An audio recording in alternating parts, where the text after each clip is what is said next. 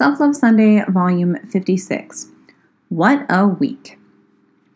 I haven't traveled for a few months, and so being gone for the last 9 days certainly threw me for a loop. I'm glad I sandwiched my LA segment with some time to get some work done, but the overall verdict is that it may have been a bit too long. I also struggled with an intense anxiety attack that had an impact for at least a day and a half. I can honestly say I'm not sure if I handled it that well. I really wished I had been at home so I could take care of it by myself and not have to speak to other humans while I felt like my insides were dying. The good thing is I feel so much better now. This week has had a lot of ups that I don't think I was able to take the time to appreciate or celebrate properly. My podcast launched. I received the footage from my speaker reel back. My nonprofit Mental Message was approved for the donation button on Facebook. Lots of good stuff.